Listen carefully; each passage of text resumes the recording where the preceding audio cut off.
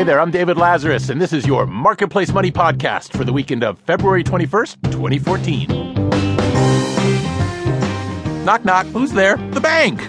This week's news that Capital One has the ability to pay you a personal visit caused quite a stir. We're going to talk about that, and fine print, and why it should matter to you. Also, we'll learn how to work with customer service departments to get actual results. And as always, we'll be answering your money questions. But first, you've recently graduated or are about to graduate from college. Congratulations. And now you're probably finding that as soon as the ink is dry on your sheepskin, the student loan lenders have come knocking at your door.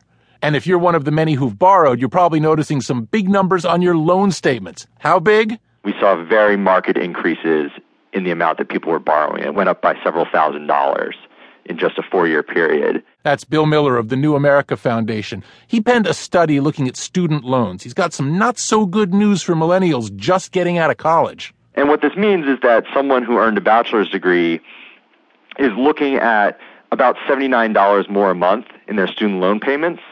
So they're looking at paying somewhere around $312 a month, which is sort of like adding an additional cell phone payment on top of what you were already paying for college, which was several $100s.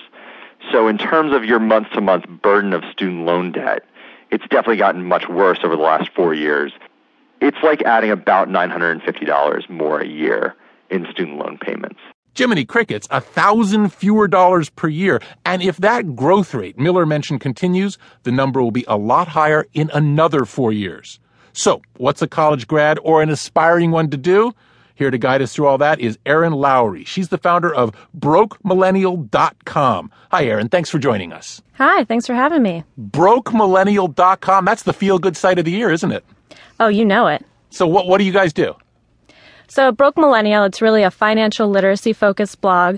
So the whole point is just to make money much less intimidating, and we use humor and sarcasm and personal stories to make it seem fun. All right, so let's talk about student loans, specifically the impact of these higher payments and how it's going to play out on your just getting your footing in the post-grad world. What do you do? Well, the first thing you need to do is set some sort of budget for yourself. You need to realize how much money you have coming in and how much money you have going out every single week, every single month.